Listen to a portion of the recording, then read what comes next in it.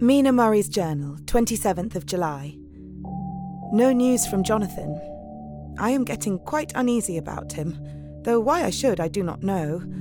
But I do wish that he would write, if it were only a single line. Lucy walks more than ever, and each night I am awakened by her moving about the room.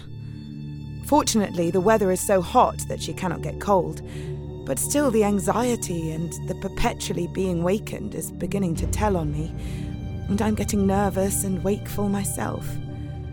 Thank God Lucy's health keeps up. Mr. Holmwood has been suddenly called to ring to see his father, who has been taken seriously ill. Lucy frets at the postponement of seeing him, but it does not touch her looks. She is a trifle stouter, and her cheeks are a lovely rose pink. She has lost that anemic look which she had. I pray it will all last.